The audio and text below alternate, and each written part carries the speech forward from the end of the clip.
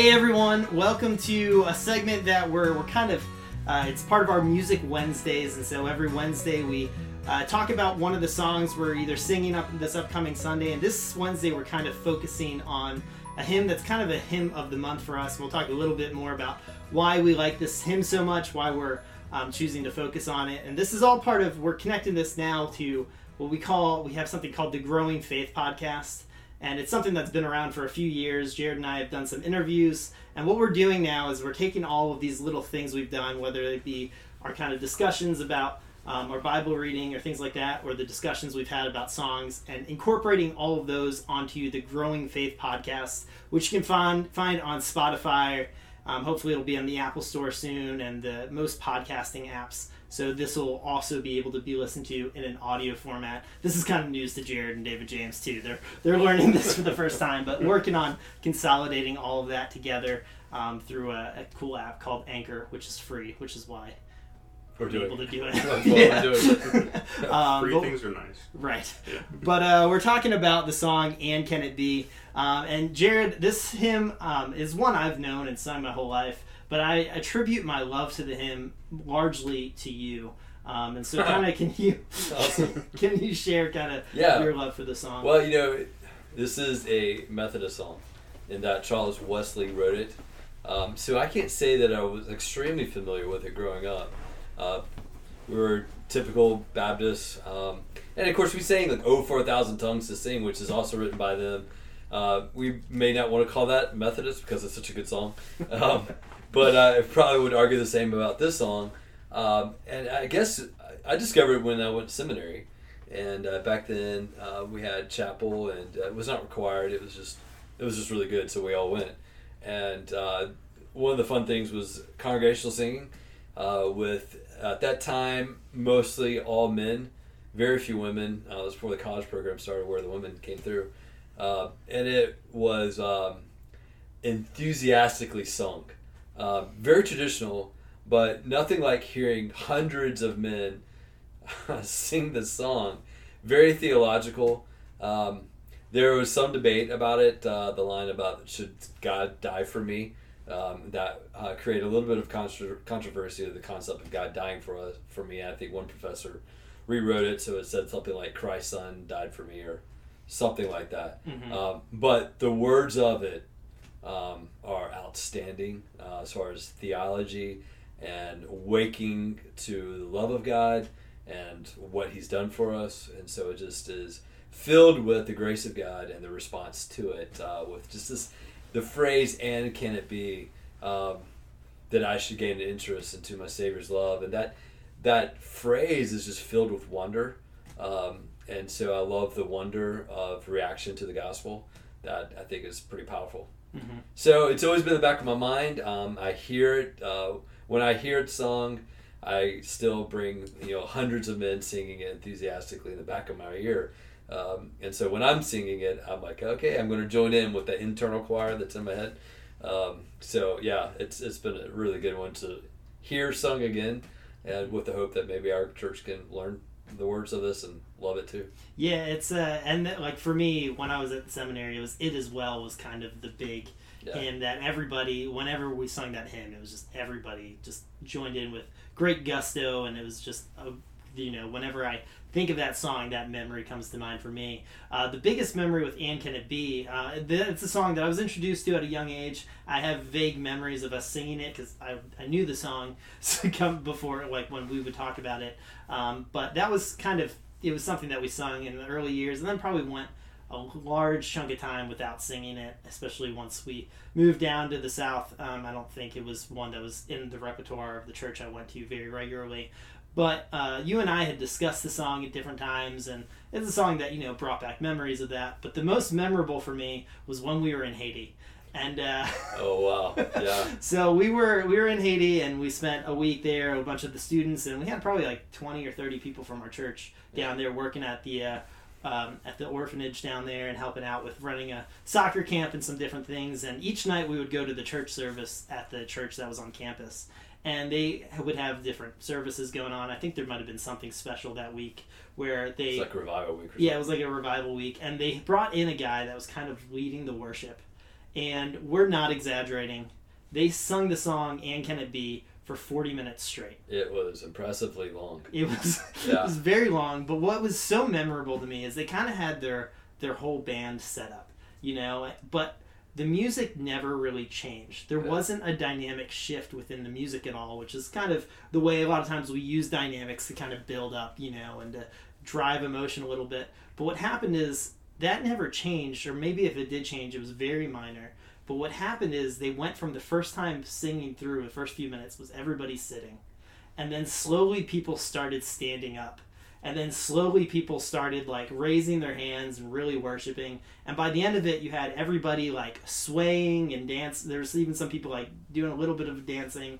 Definitely dancing. Definitely That's dancing. dangerous, man. Creeping into the Pentecostal realm there, right? Well, it was none of the white folks, so it was actually pretty good. Yeah, it was. So they actually did a good job. Be stereotypical here. Right, and we were kind of, watching this unfold. But what stood out was that it wasn't the music driving the emotions. Yeah. It was the lyrics. It was as the words. people were constantly reflecting on this. Because I think there's a substantial part where they were just singing "Amazing Love, how can it be that thou, my God, shouldst die for me?" Yeah, it's very emotional, yeah. Yeah. And so that's the key memory that comes to mind whenever thinking of this song. The other thing is that it took me a good 10 minutes for me to figure out what they were singing.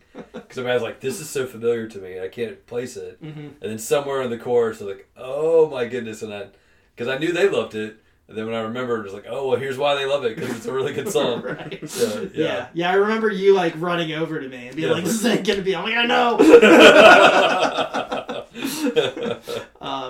But talking a little bit more about the song. So David James, you're kind of new to the song. Kind of what's been your experience with it? So again, it's actually been kind of cool since I've been on staff here at Green Pines. A lot of these hymns that we've sung on Sunday mornings are hymns that I've learned along with the congregation, or at least some of the congregation members that maybe weren't familiar with some of these songs. So that's been cool as I've been here to kind of grow in my knowledge of hymns of the faith. And this song, absolutely no different. It's been really cool.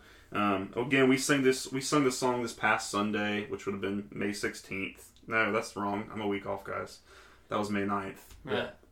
This upcoming one will be May 16th. Yeah. I'm just getting ahead of myself.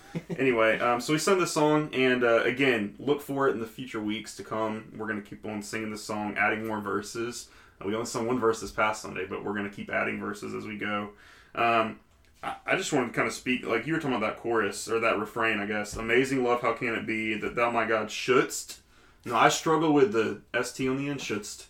But anyway, die for me. That kind of brings me to Ephesians chapter 2.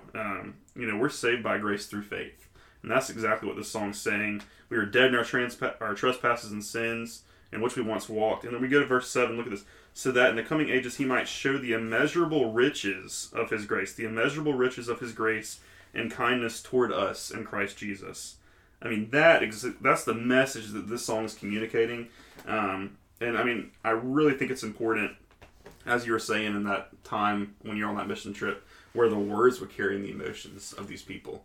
The words, the meaning, the depth of what we're singing about in this song. Because I would say there's some worship songs where a lot of times emotionally, and again, we can't always be tied to our emotions. We need to be tied to the truth of the gospel, but emotionally, sometimes the music of a song might move us. That happens to me sometimes, and then I'm like, oh wow, that's moving me musically, and then I'm thinking of the words. Well, I think a song like this, man, the lyrics are going to move me, and then the music comes after that. Yeah. And they both work well together. So I think there's importance there on both lyrically and musically, but it's just full of I'd like to read it. Okay. And I'm going to try not to be along with the music. I'm going to try to follow just the grammar cues. Yeah. And I'll see. I will inevitably fall into it, but I'll try. And can it be that I should gain an interest in the Savior's blood? Died he for me who caused his pain? For me who him to death pursued? Amazing love, how can it be that thou, my God, should die for me? Amazing love, how can it be that thou, my God, should die for me? He left his Father's throne above, so free, so infinite his grace. emptied himself of all but love, and bled for Adam's helpless race. 'Tis mercy all immense and free. Oh, praise my God, it reaches me. Amazing love! How can it be that thou, my God, should die for me? Long my imprisoned spirit lay, fast bound in sin and nature's night. Thine eye diffused a quickening ray. I woke, the dungeon flamed with light. My chains fell off, my heart was free. I rose, went forth, and followed thee. Amazing love, how can it be that thou, my God, shouldst die for me? No condemnation now I dread. Jesus, and all in him is mine. Alive in him, my living head, and clothed in righteousness divine. Behold, I approach the eternal throne, and claim the crown through Christ my own. Amazing love, how can it be that thou, my God, should die for me? So as you read that, Jarrod, Yeah. you can't really separate the music from it sometimes. No, yeah. I mean, we're literally singing it. The phrases, as the that parallel, phrasing. yeah. And I mean, what I noticed there, even more than I did, honestly, studying through the song to sing it this past Sunday, are these, like, how many questions there are in. Yeah. I mean, the whole song itself is, and can it be, a question mark. But, like, how many questions there are in there? I mean, a lot of times I think we're making statements about, well, we're making statements, but, like, The whole verse are questions. Yeah, it's a whole, yeah. And it's causing this internal reflection of, Exactly. in light of who I am, how can it be that you would do this for me? Exactly. And it all builds to, that third verse can be kind of like, what's a quickening, right? Kind of like this kind of weird English, but it's all about this, my imprisoned spirit, it was in darkness, in death, in despair, and yet you gave this quickening ray or a light, which lit up the dungeon, lit up the truth, and I was able to walk into salvation, receive that salvation through Jesus Christ. And it's this expression of the wonder, which I think sometimes gets lost in things. It's causing us to pause and go, how amazing is this, what Christ has done for me? And it continually leads on. So it starts off, the second verse is largely, you can't hear that and not think of Philippians 2. The what we call the self-kenosis, or the kenosis, or the self-emptying of Christ in Philippians 2. Right. Yeah. And what he did, and all working through towards the cross, what he did for us, and then that beauty of that last verse of no condemnation in my face, and that's Romans 8:1 there, and it's just so it's it's structured in such a way where verse 1 is the interrogatives, the wonder, like, can y'all believe this? And it communicates beautifully the wonder through those questions. Verse 2 is what has been done, what Christ has done. Verse 3 is the experience of it. All right, now that's what Christ has done. Now I'm experiencing this. And then verse 4 is the implications. Like, now that this is experience in my life, here's where I am at now. So this is wonder, past, present, future. And that's why it's good to sing all verses, because there is a storyline when they write these things that sometimes we miss when we just say verse 1 or verse 4 or whatever it may be. Yeah. There's an intent in that. But what's y'all's favorite phrase in this? the quickening ray. Okay, yeah, it's the quickening ray. I will say to you that that was at verse 3, the present reality, long my imprisoned spirit allay, fast bound in sin and nature's night, thine eye diffuse a quickening ray, I woke the dungeon flamed with light. That's an awesome part right there. Yeah. That was me. I woke the dungeon flamed with light. Yeah. So when we sang that in seminary, there was a huge energy release when we got to verse 3. And we said that my eye diffused a quickening ray. I woke the dungeon flamed with light. My chains fell off. My heart was free. I rose, went forth, and followed thee. That phrase there, with my chains fell off, I rose. So there was a professor who was blind, but was extremely exuberant in chapel when he could sense, the excitement there. And he would just kind of hoop and holler at that point, which would then bring a crescendo of all these other men that as we were singing this, it was more than just expression, it was a testimony of this is what's happened to me. And we kind of reflect back to that moment when we saw things differently. because of Christ, and then all the implications we experienced with it. So yeah, I think the emotional point is that point where my eye diffuse a quickening ray, which is hilarious. I think there's a practical challenge to each and every one of us here. Again, I keep on going back to that first verse with all the questions. Yeah. I don't think there's another worship song that I've ever led or sung that's got that many questions in a verse. Is he worthy? Okay, well, yeah, you're right. Okay. Rain on my parade. Anyway, but man, that's a challenge for me. I hope that's a challenge for y'all as well, and those watching or listening to this podcast. Each morning, why don't we ask ourselves these questions? Like, why don't we remind ourselves of the gospel? Because, man, even in the midst of ministry, in the midst of church activities, sometimes we can get so far left, and we just got to get centered on, like, okay, this is the point. This is the gospel message. Remind ourselves of the joy of our salvation each and every morning as we wake up. The Lord's given us breath in our lungs to be able to proclaim that message to the lost and dying world. So, and again, not just to the lost and dying world, but to other believers like we did and will continue to do on Sundays.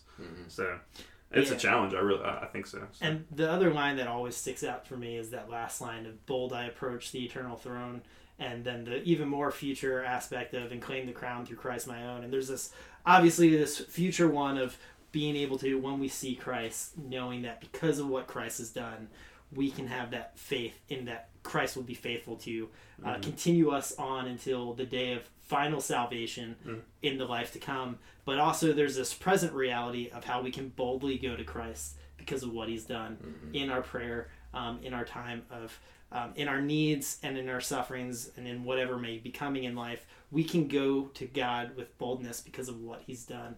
And there's that relationship now. And so we can go to him with our prayer life as confident in God's continual working in our life. Yeah. Well, that's an echo from Hebrews. I think it's chapter 4 maybe? Might be getting confused on that word. Boldly approach the throne of grace. Boldly we can approach the throne of grace. So it's filled with scripture, which is part of the reason why it's so good. Yes. It's like, the word of God is being sung and just brought together, in melody. And there's power in it. Yeah, absolutely. Yeah. So we will not be singing it this Sunday. Now we're talking about we'll sing the few Sundays after that. And it's a great hymn, and we're excited to continue worshiping with this hymn with you guys as a church family over the coming weeks, months, years, rest of the church's lifetime. Decades, centuries, millenniums. Generation after generation. Yeah. And, look up the song on your own. Yeah, absolutely. Look it up and read it yourself and enjoy it.